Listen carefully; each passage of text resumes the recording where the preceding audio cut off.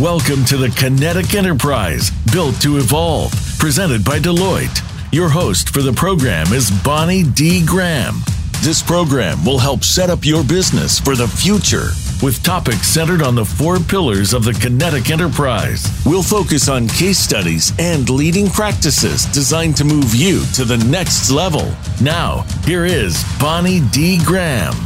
Thank you, sir. Welcome, welcome, welcome. Bonnie in the house. I have 3 very esteemed guests with me, and what an interesting topic today. But before I start, I want to remind you all that Deloitte has been recognized by SAP as the #1 global partner. Follow Deloitte on Twitter at Deloitte SAP. One word, there we go. So after the COVID-19 crisis forced organizations like yours, we're talking to a global business audience, forced organizations to look at workforce well-being and business evolution in a new light.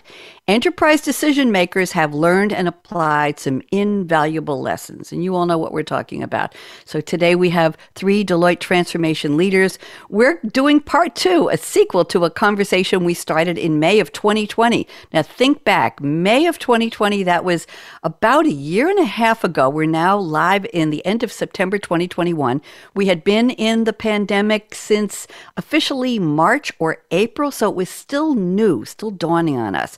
Anyway, the discussion we started examined some of the actions businesses could take at that time to foster greater innovation, inclusivity, and well-being during a business transformation. Today, you're going to learn how industry leaders have effectively addressed workforce stress. We've all got it. Changing human needs, yes, they have, and ongoing disruption while positioning their organizations to thrive. Our conversation today will explore how expectations have evolved since our initial conversation 16 months ago. Boy, has time flown. Emerging well-being and transformation trends that leaders like you, our listeners, need to know about, and lessons learned that can help your organization make your people and culture even more transformation ready. I think we want to put that up in a banner somewhere, and prepared for future uncertainty. Now sit on that one for a while. Today, I'm so pleased to welcome back. Everybody wave when I get to your name. Darwin Deano. Darwin, welcome. So happy to see you. We have Jen Fisher and we have Nishita Henry. And we're going to ask them for their insights on today's episode of the Kinetic Enterprise, Well-Being as a Catalyst for Transformation.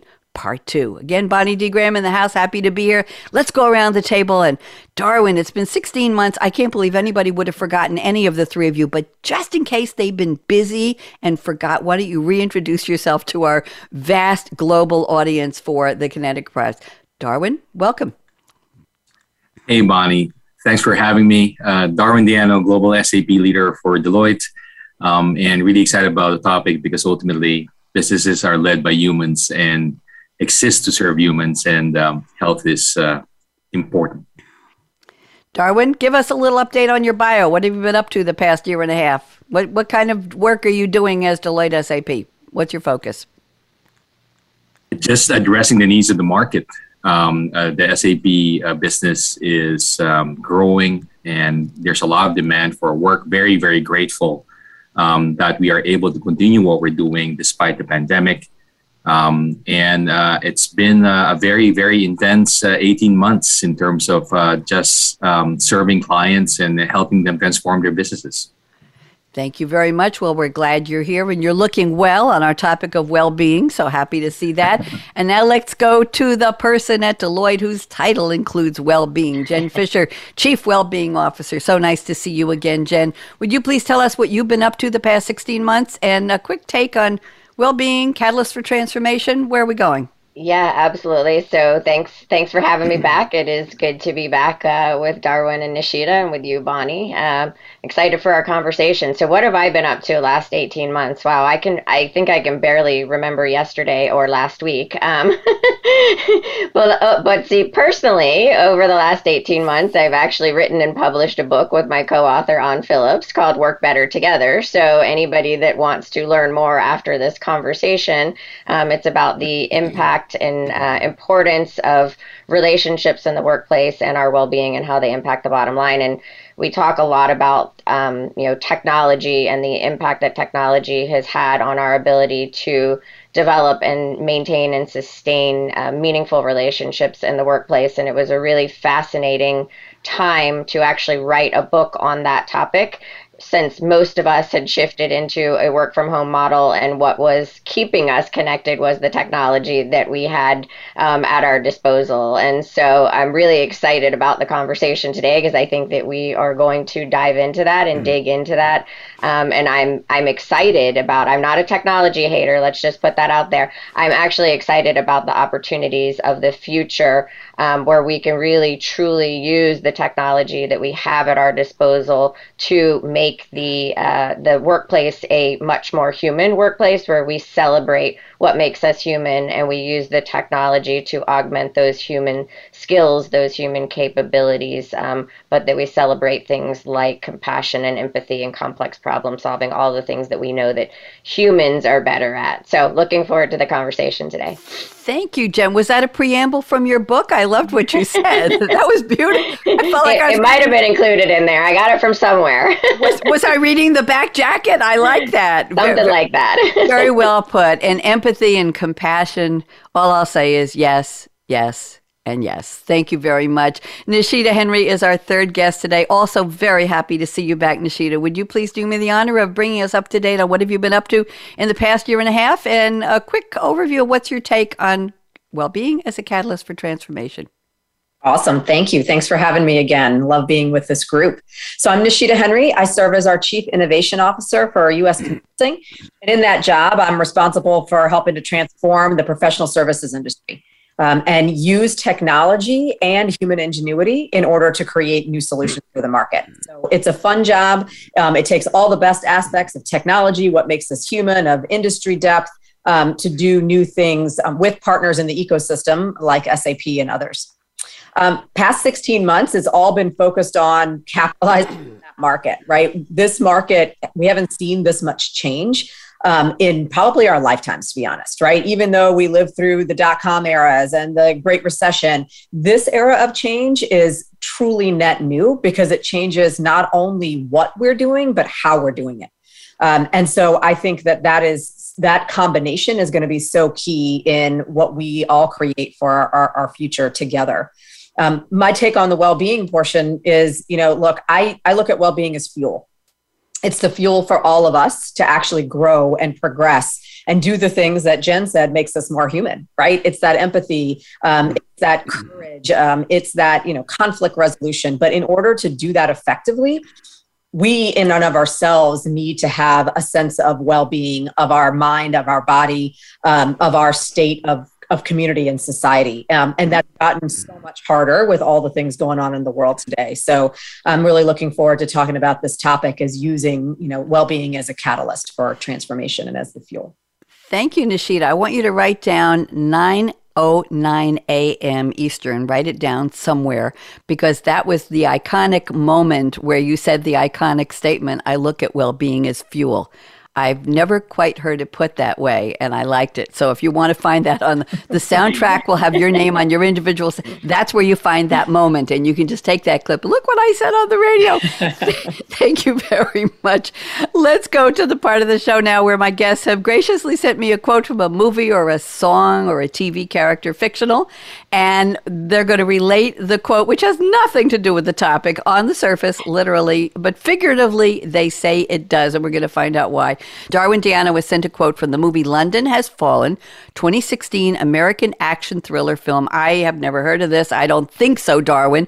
It's the second installment. There's actually a series of movies called the Has Fallen film series, the sequel to the 2013 film Olympus Has Fallen, starring Gerard Butler. We'll leave it there, and Aaron Eckert. Here's the opening for this scene, and then I'll get to the quote that Darwin has picked. So the opening is, before the quote, U.S. 45th President fictitious Benjamin Asher, played by Aaron Eckert, says, seriously? What the hell they make you out of? And he's running backwards. And Secret Service agent Mike Banning, played by Gerard Butler, says, bourbon and poor choices. That's the quote Darwin has selected. I had to get the context, Darwin. Otherwise, bourbon and poor choices as he's running backwards at great speed. So Darwin, help us out. What does this have to do with well-being? Talk to me. Well, for whatever reason, when asked to provide a quote, I thought about that movie because to me, it represents that well-being is a choice. It's not something that we just accept We are not a victim to any of the circumstances, despite this unparalleled circumstance that we are still living in, right, with the pandemic. So I thought it was a good way just to remind ourselves that, you know what, we can choose to be healthy. We can choose to be happy. We can make choices that reflect what we want to prioritize and how we want to engage with our family, with society, with our business partners, with the world, right? So that's why it resonated with me. Thank you very much. Well, I love it. And I watched the movie scene, and it's really cool. I have to watch the movie. I may have seen it, but I don't remember it. In this age of sit down and binge watch, right? I can watch a series, 8, 10, 12 episodes in a weekend, and then go to another series on Monday and then come back and say, what did I see? I don't know. It's just too many. I'm a big fan of British and Australian whodunits, thrillers, detective stories with one name titles. So I'll send you the list of what I've been watching. Let's go to Jen Fisher. Jen has sent us a quote. This really surprised me. She said she's a Miami girl. This is from a song called I Feel Good by Pitbull, American rapper, singer, songwriter, brand ambassador, businessman, and actor. And his real name, I didn't know this, Jen, is Armando Christian Perez, born in 1981. I call him a very young man. And I already said who he is. He has sold over 25 million studio albums and over 100 million singles worldwide.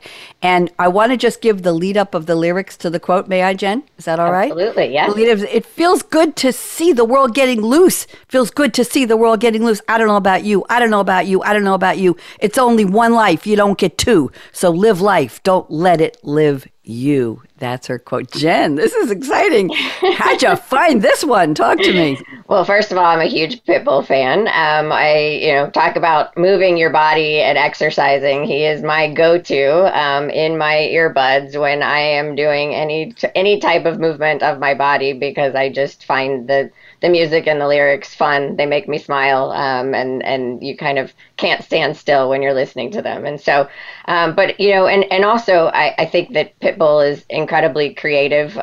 You wouldn't necessarily think of him kind of like you didn't, right? But I think he does. If you step back and you listen to some of the messages that come through in his songs, they are very inspiring. And so, you have one life to live. Live it. Don't let it live you. As I reflect on the last 18 months or so that we've all lived through and my own personal experiences, I think early on in the pandemic, life was living me. I think there was so much uncertainty, so much anxiety, what the future was going to be like, how long this was going to last, that so many of us, including myself, I think just kind of relinquished control of what life was going to be, because it was just hard and frustrating.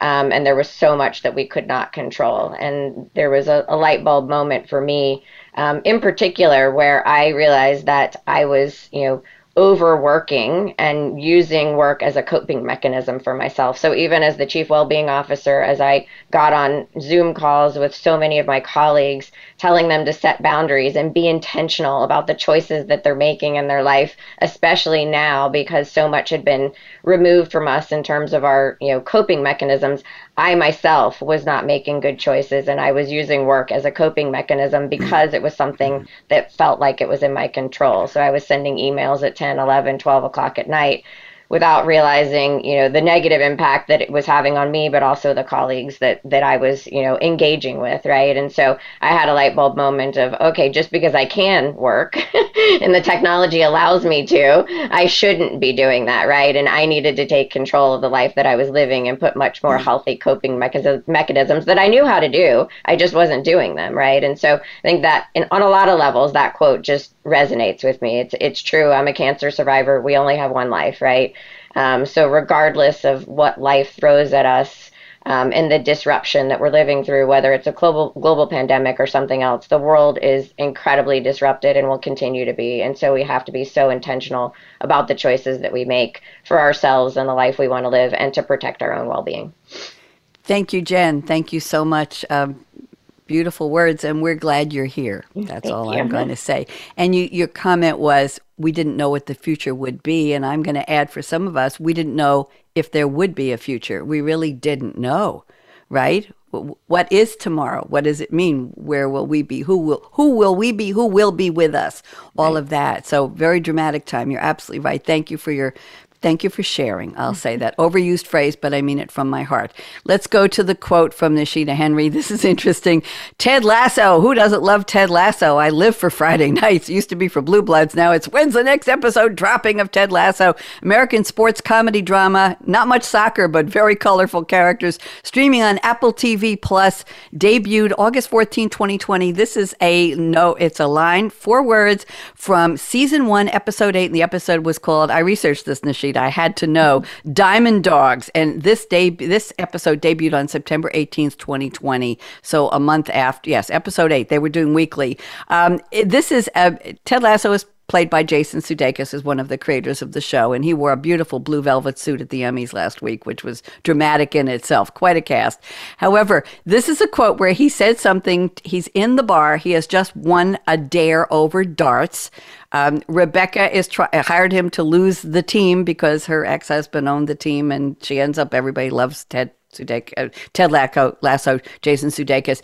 And he is playing darts and he's won, and he looks at her and says, okay, you buy the round. You have to say it. She had to buy for everybody in the place.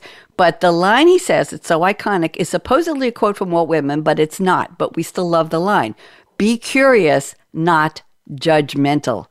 I hope that wasn't too much of a run-up there, Nishita. 4 little words and I gave a 1,000-word run-up. Nishita, how did you find this quote, and what does it have to do with our topic? All yours. Go ahead. Awesome.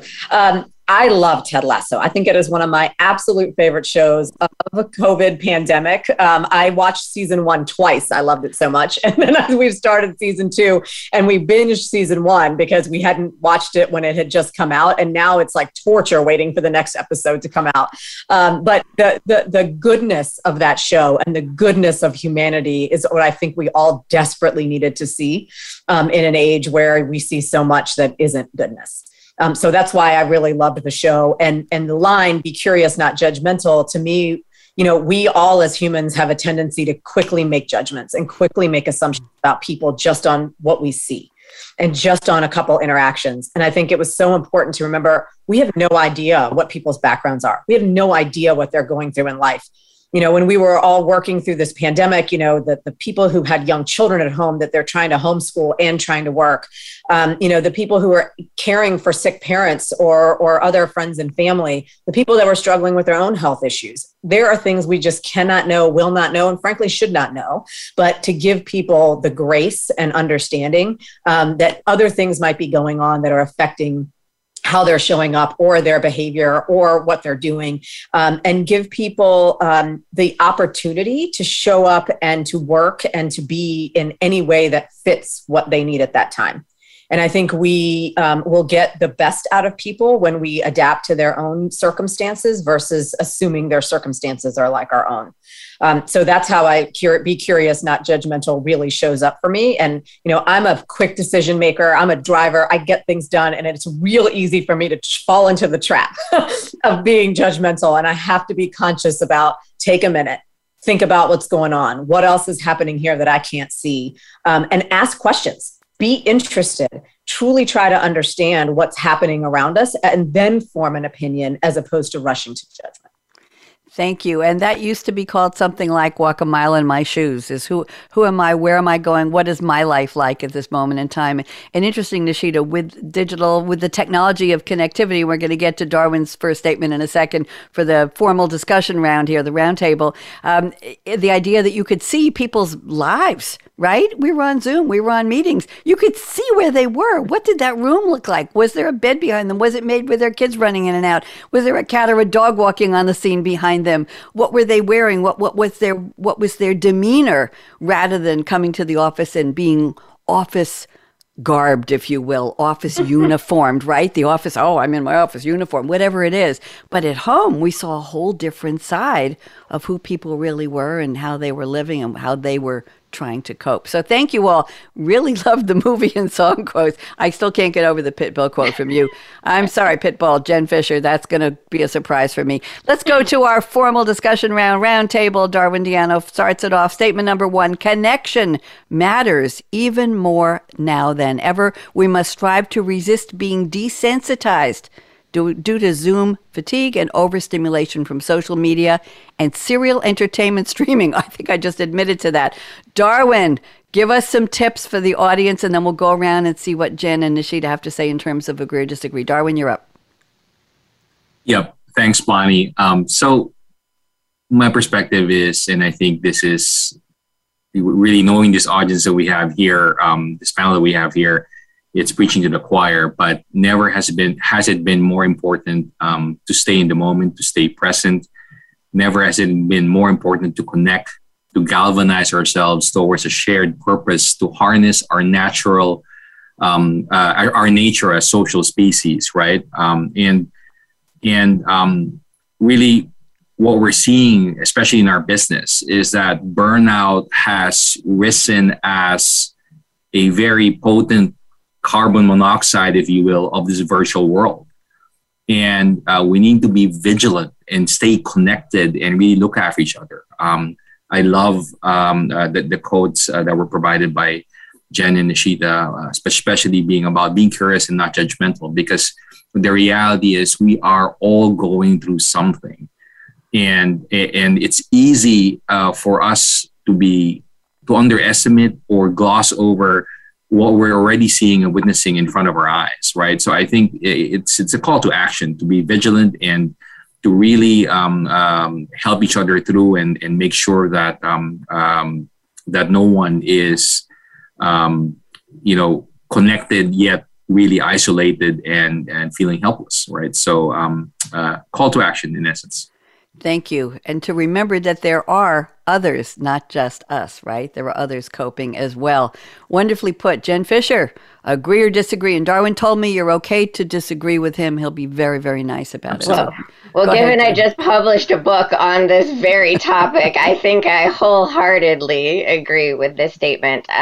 Look, we were experiencing a loneliness epidemic prior to the pandemic, and the pandemic has only made it worse. And, we talked a little bit about the technology that we have at our disposal. And, we have more technology and have adopted technology into every aspect of our life faster than we've done in anything in human history.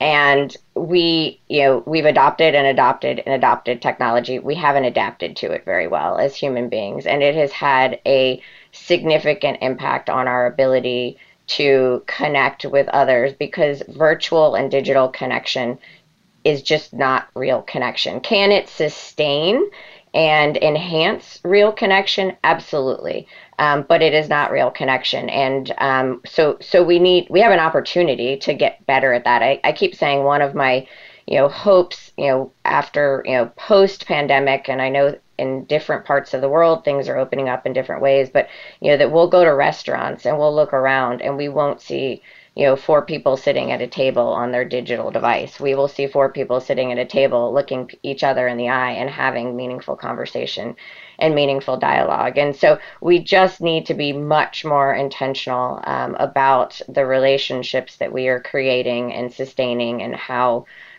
we are doing that. There is so much research behind the fact that, relationships, meaningful relationships in the workplace and outside of the workplace, are an antidote for burnout. Feeling connected, feeling a sense of belonging, liking the people that I work with, gives me a sense of purpose to get up in the morning and want to connect with them and want to do the work that I do.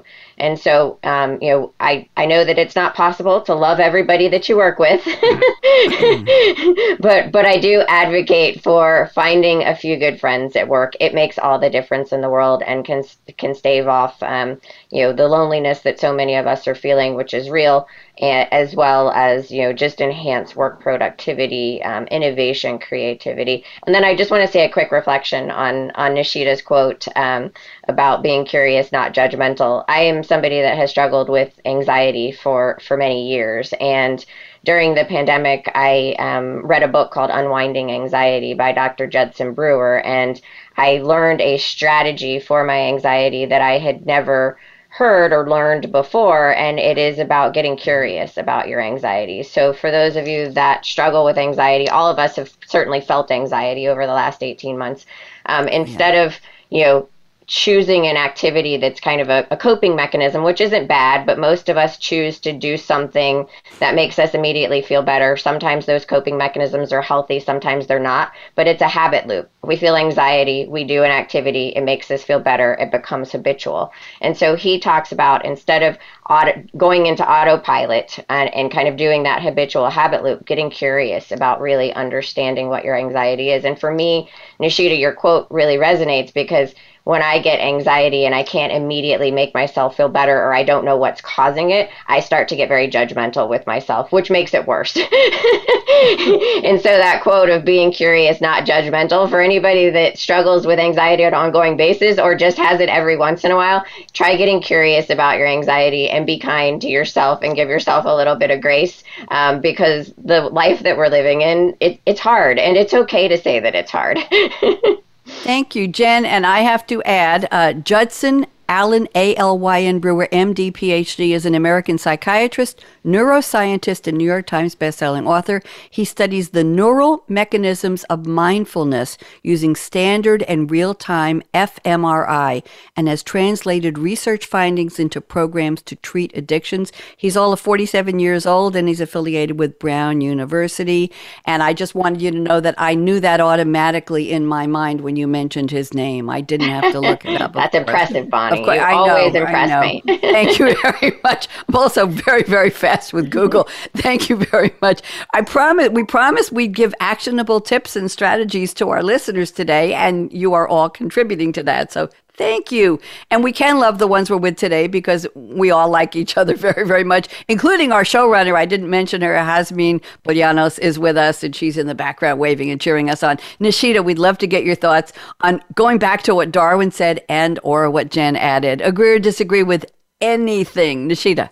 Yeah, I don't know how I could disagree. I totally resonate with what both said. And Jen, we are all our own worst critics. And it is so important for us to get out of our own heads sometimes and remember that, frankly, no one thinks about us as much as we think about us. So we should get it out of our heads too and start about it in the other way. And what Darwin said, we're here to help each other. It's a call to action to reach out and really totally resonate with friends at work. It is a great source of comfort to know you have friends who know and understand what people are going through in your own environments. And that's so important. And to also give each other perspective. Jen and I were actually this week down at Deloitte University for the first time for me in 18 months. And I cannot tell you how energizing it was.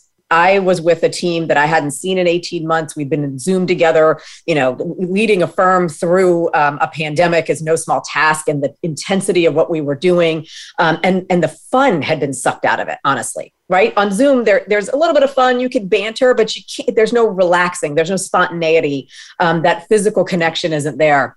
So getting that this week, I was so energized, so much more ready for work, so much more excited to get back into it this morning than I have been in so very long. And so I don't think that it can be underestimated on how important that physical connection can be, putting the devices down, looking each other in the eye, really getting to know each other. And so, as much as I believe that the tech is going to help us change lives in terms of giving you more freedom and flexibility with work and life, I also encourage us not to go to one direction or the other, right? We've got to find some happy medium where we are working both of those in, where you get that work-life flexibility, but that human connection at work to really understand each other is so important to making progress as an organization. And so I'm so looking forward to having that back in our lives and can't wait for more of it, frankly. Thank you very much. What a great round. Darwin, terrific conversation starter. Anything you'd like to say back to your co-panelists now? Nope, just taking notes and learning from their lens. So there you go. And I'm going to order the transcript after this, and you'll get the video too. Some very iconic statements coming out today. Appreciate that. Jen Fisher is up next. And Jen, I looked at your statement number 1 and 2, and I'd like to combine them. I think there's an intersectionality or not an overlap, just an extension to them. So your statement number 1 says, well-being needs to go beyond benefits and perks. It needs to be about the culture. Statement number 2 says, everyone is accountable for well-being at the organization, team, and individual level. So if we can tie that into culture, I like to say, whose job is it anyway? Whose job is it to say, we're going to talk about well-being, we're going to practice well-being, we're going to support well-being? Whose job is it within a corporate culture today? Jen, you're up. Talk to me. Yeah, I think the simple answer is that it's everybody's job, but I will unpack that. And as I reflect kind of pre-pandemic, but even before that, I mean, if I think about, and this is reflective of Deloitte as well as many organizations that I spend time with and I speak to, well-being programs have been on the scene for quite some time, and organizations have been investing in them. But if I think about the way that we have designed and deployed them in an organization, it has been wholly owned in large part from a programmatic perspective by HR. And that's not wrong. I think the core of it should be owned by HR. But what I mean by going beyond benefits and perks is that what we've learned, what we've seen is that if you don't step back as a leadership team, as a senior leadership team, but also as a leader of a team, so not just the leader of an organization, and say, what are the long-standing behaviors and norms? And those can be spoken behaviors and norms or things that are underlying, that are unspoken, that are actually preventing people from taking advantage of the programs, tools, resources, and benefits that the firm or the organization is spending money on, right? And so a lot of organizations will say, well, we've invested in X, Y, and Z, but nobody's taking advantage of it. So it must be the wrong thing, or it must be that they don't care. And my add to that is, I don't think that it might be the wrong thing, but it's definitely not that they don't care about well-being. It's that they don't feel like they have the permission to take advantage of what's being provided to them, right? And that gets to culture. And so that gets to leadership behaviors, leaders not just talking the talk, but openly demonstrating and being authentic about how they walk the talk. What does this look like in their life, right? Organizations that not just celebrate financial metrics, but celebrate and reward behaviors that, that empower people not only to take care of their own well-being, but to take care of the well-being of the people that they work most closely with. And so, so I think we need to have those benefits and perks. Those are foundational programs that need to support the well-being of our organizations. But in order for this to truly come to life, it is everybody. Everybody is accountable. The organization and the organizational leadership has a role to look at programs and policies that may that may be negatively impacting people's well-being, and that they were designed a long time ago with good intentions, but the way we're working is so different. And so we need to step back and look at those organizational leaders that walk the talk at the team level. And we talk a lot about this at Deloitte, and I know Nishita will probably have something to say about this, but team behaviors and norms. We know from all of our research that the people that have the biggest negative or positive impact on our well-being day to day are the people that we come in most contact with. So for working adults that spend most of their day, Monday through Friday, working, those are the people that we work. That's our team, right? And so having these conversations as a team, what do we want our working teams, what do we want our working norms to look like? What do we want our standard hours, working hours to be? How do we get in touch with each other outside of working hours so we don't always feel like we're all have to be connected to email all the time?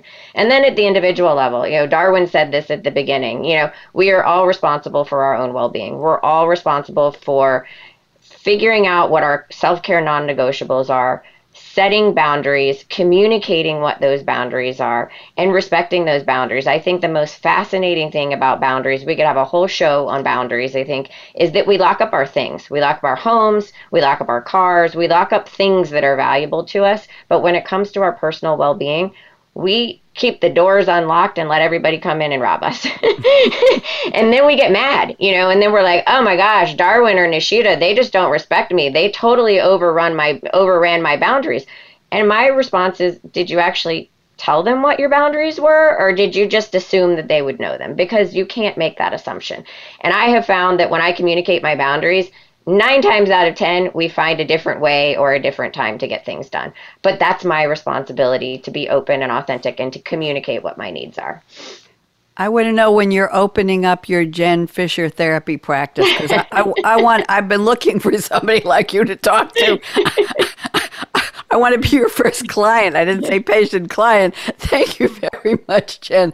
Nishita, you're right now virtually sitting next to Jen Fisher, whether you know it or not. And I'm going to ask you to agree or disagree, and that's okay too. Nishita, you're up. Talk to us.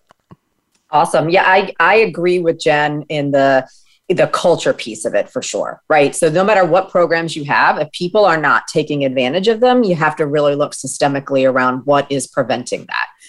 So for instance, when we first started all of our family leave that applied to both men and women for the birth of a child, we didn't see a lot of men taking it, right? There was a stigma against taking it. There was a perception that if you took it, you weren't dedicated to the job, and what does a man need time off for, blah, blah, blah, right? And it's like, no, actually, that man is supporting a woman by taking that time off, right? And supporting their spouse or, whoever their partner might be. In addition, we had to demonstrate those good behaviors as leaders. We had to demonstrate leaders were taking that time off, that they were taking advantage of the programs. When we talk about, during the pandemic, giving, no meeting days on Fridays, leaders are still scheduling meetings. Guess what? People are still coming. If leaders are still attending those meetings and they see that happening, that behavior continues. We had a culture around here of, even when you were on PTO, people calling in for call, because we were dedicated to each other and you felt bad about missing something that was important. But we actually had to call each other out and say, I know you're on vacation. You need to get off of this call, right? Because your behavior as a role model is important. And if you don't role model good behavior, other people won't feel the ability to. So I think all of that's important. The team piece of it, 100%. The people around you are so important. And so that's why we are very clear that it's not just a top-down program. This needs to be bottoms up. It needs to be felt by the team leaders, by the folks working every day with you on giving each other grace, on being curious about what everyone's situation is, having one-on-one conversations. What do you need? Like, hey, if you need to be homeschooling between the times of, 8 and noon, then why don't you schedule less meetings then and we'll push some of the stuff out in the afternoon. But we need to know these things, as Jen said, in order to be able to craft the right working environments. If we don't know, we can't help.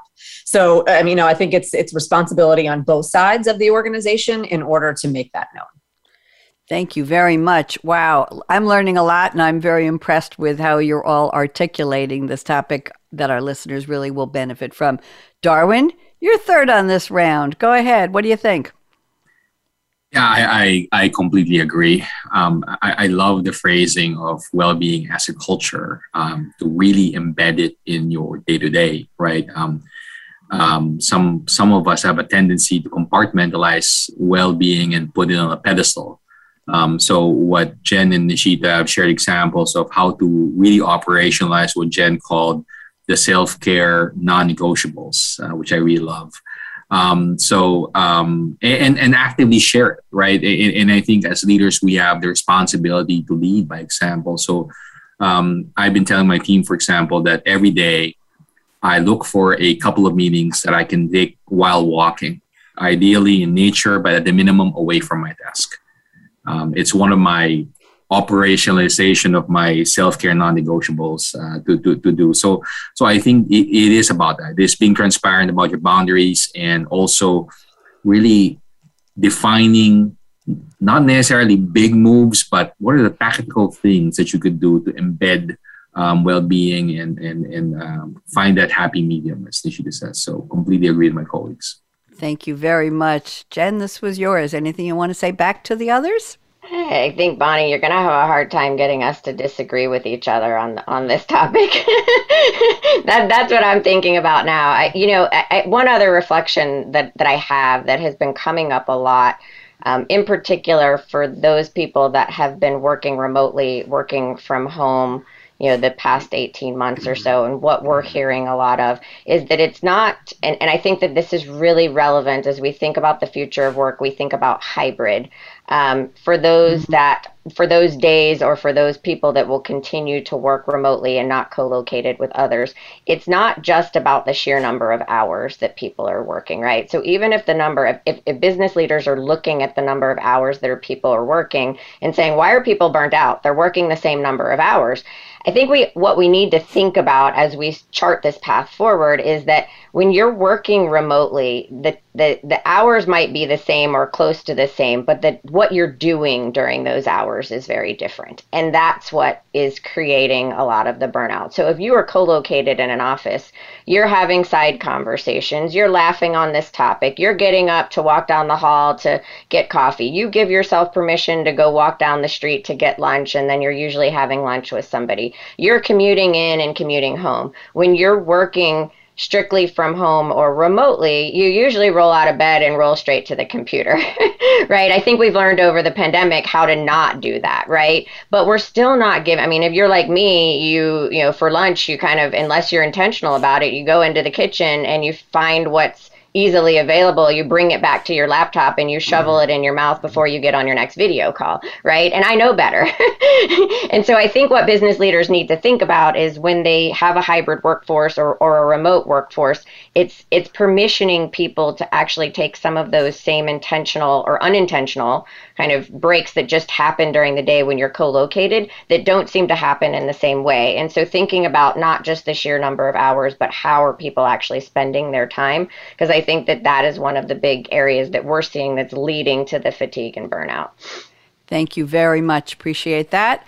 Let's go to Nishita, statement number 3. I think we talked a little bit about this before, but I'd like you to unpack it. Nishita says, the means and the ends are just as important as we redefine work and outcomes. It's not enough to measure outcomes, and she gives as an example timely delivery of a project, but we must also measure the process it took to get there, the hours worked, the attrition, the career development. Darwin is nodding effusively, so we know he'll probably agree with this one. Nishita, you're up. Talk to us about this, please. Go ahead.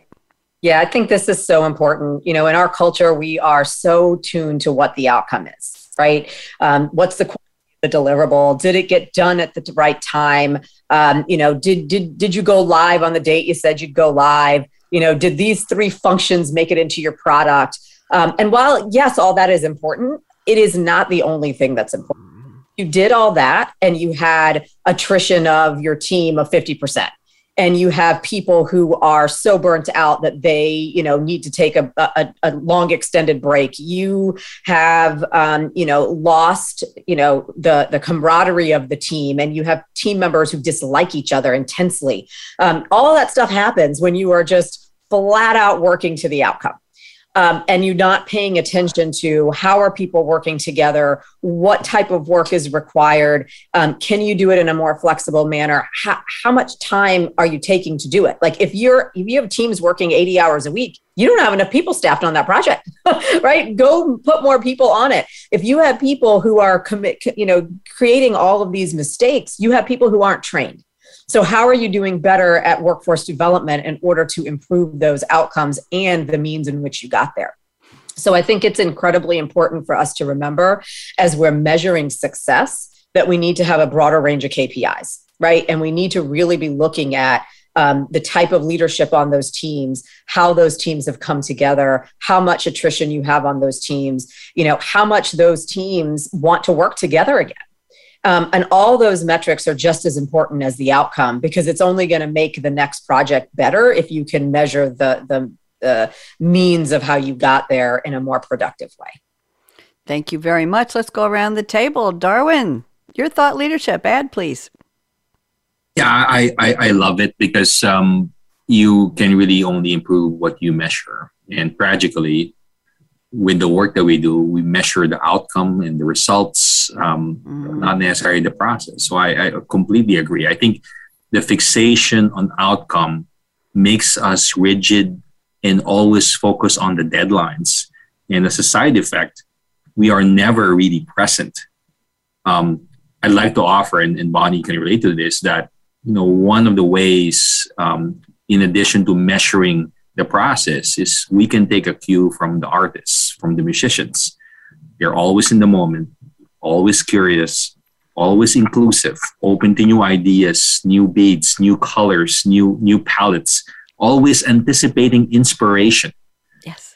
Right. And it's such a different mindset that, you know, hopefully combined with being deliberate about measuring the process will allow us to be more focused holistically on what we're trying to do, right? So completely agree, and very, very grateful for the statements.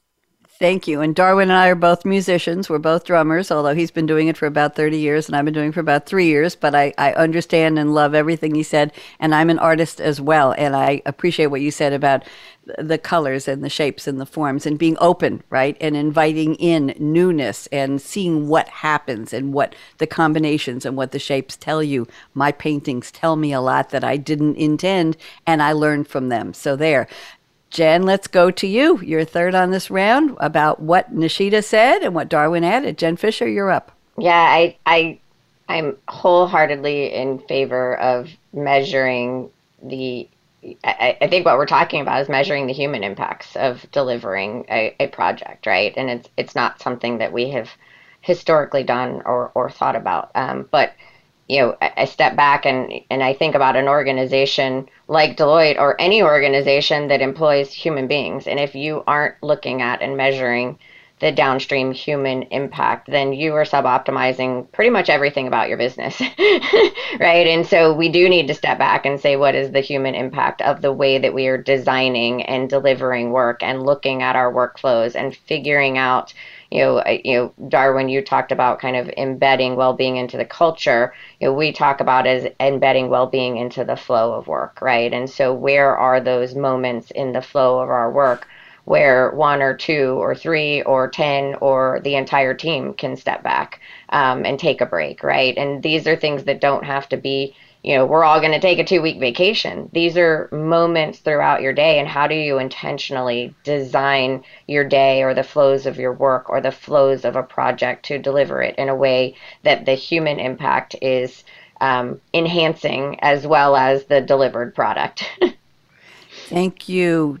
Nishita, anything you want to say back to them? I want to squeeze in one more topic from Darwin, but we have time for you. Anything you want to add? Yeah, no, I think they said it perfectly. Let's go to the next topic. Thank you. This is interesting. Darwin's statement number 4, he says, we are truly in the age of WITH, WITH, with AI, that's artificial intelligence, intelligent automation, with pandemic, with social media, with 5G and more. Well-being strategies need to factor in these evolving realities. That is a very strong and interesting statement. Darwin, we only have about 8 minutes left to the show, but go for it. Take about 3, and then we'll see what Jen and Nishita have to say. Go ahead, Darwin. Yeah, I think we're very early in moving beyond the traditional view of well-being, right? Jen referenced earlier that, the big move is take 2 weeks vacation. And while we should encourage that, and that's definitely a tool, I think we are early in our evolution to really accepting that that's not the only solution. And we've talked throughout the conversation today about how to embed, how to operationalize, how to measure the process, not just the outcome. All of this, to me, is a convergence of we have to really examine that in the context that we are in, what strategies need to be in place, both big and small, both strategic and tactical, to help each other go through this. Because ultimately, well-being leads to happiness leads to better performance leads to better service and better society overall. So it's all connected. It's the fuel, as Nishita says. Thank you. Let's go around the table. We have time. Jen Fisher, thoughts? Yeah, I mean, I love that, and I think that the age of WITH, right? I mean, the technology that we have at our disposal today, if we can take what we know about that and how we are using it in business to, excel our businesses and make leaps and bounds in innovation, and even just take a sliver of that to say, I mean, there's so much we can do related to our health and well-being with the technology that's at our disposal, and it's getting better daily, I feel like, right? I mean, we're hearing about new innovations, and but this does require a mindset change on the part of so many, which requires behavior change, which then ultimately will lead to culture change. But I think, harnessing the power of the technology that we have at our disposal and turning it towards how do we actually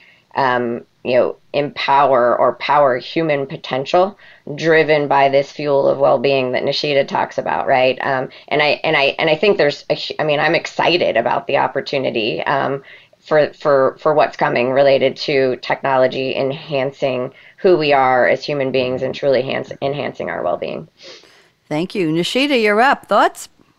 And the age of width is so relevant, and it requires, as Jen just said, a mindset shift, because you could be fearful of age of width, right? Technology's come in, it's taken my job, it's taken the things that I used to do. Or you could look at it as it's going to enable me to free up time to do the things that I really want to do and that I am really good at for the organization. And so it's going to require us to adapt.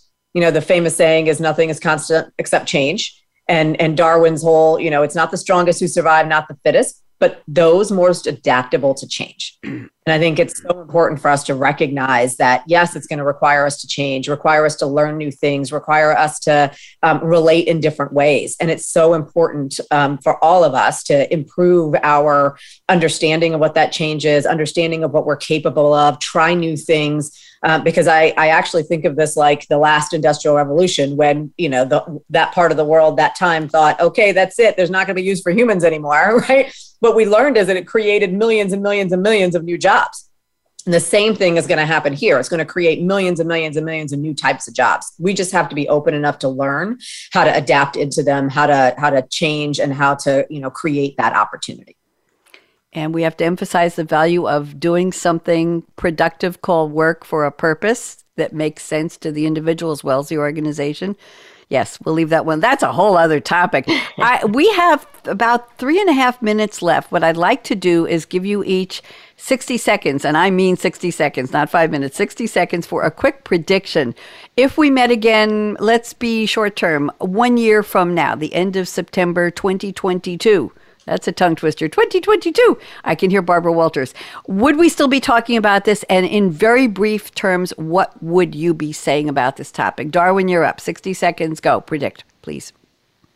I resist the request to predict. I want to change it to an intention, right? And the intention is to help lead a well-being renaissance, if you will, right? Let's go into that romance period where we really becomes a focus for us as a society in all aspects, not just in business. So that's my take. I like that. Jen Fisher, thoughts? Yeah, I love the thought around the intention. I like to say that goals are of the mind and intentions are of the heart. And so I think when you think about intentions, that's really about who we are as human beings, because we have a heart that cares for others and wants to connect with others, and that's who we are at our core. So I'm terrible at making predictions, and so there's a quote that somebody said that we've all heard: if you want to predict the future, then create it, or something along those lines. And so I think what you have heard here today is some thoughts on what we've all lived through, what we're all experiencing, and the intention to create a better world and a better working world for all of us through a relentless focus on human thriving, human flourishing, human well-being. And I'm really excited about that. So I think if we were to reconvene in a year, hopefully we would have a similar conversation, but we would have evolved. We will have moved the needle. Recognizing that sometimes the needles on these things move really quickly and sometimes they move really slowly. We're gonna move the needle really quickly to Nishita. 45 seconds. Go ahead. Yeah, so I predict we'll still be talking about this because it's taken hundreds and hundreds and hundreds of years for us to live in a culture that didn't value well-being. It's going to take intention. It's going to take focus. It's going to take dedication to changing that culture. And so I just say we can't let up. We can't let this topic go by the wayside because things are going to be busy. The market is hot. People have lots of things pulling at them in many directions that it's easy to take our eye off this ball. But it's up to all of us to make sure that we stay focused on taking care of ourselves and each other.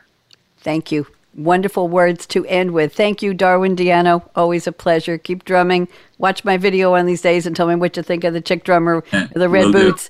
Jen Fisher, so happy you're here with us today. Thank you for sharing and articulating so many, I'm going to say, beautiful thoughts to help enlighten and inspire people. Nishita Henry, always a pleasure. So smart, so articulate as well.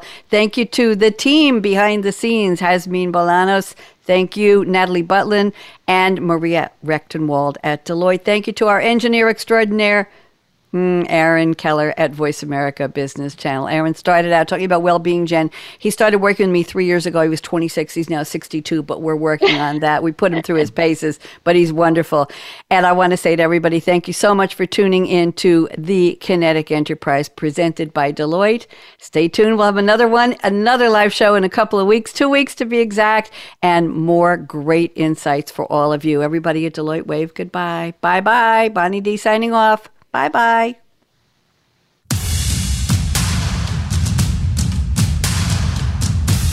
Thank you for listening to the Kinetic Enterprise, built to evolve, presented by Deloitte. Be sure to join host Bonnie D. Graham next Friday at 6 a.m. Pacific Time and 9 a.m. Eastern Time on the Voice America Business Channel. Deloitte can help you reimagine everything in order to get the most out of your SAP investments and position your business for tomorrow's demands. Learn more at Deloitte.com/SAP. This program is copyright Deloitte Development, LLC. All rights reserved.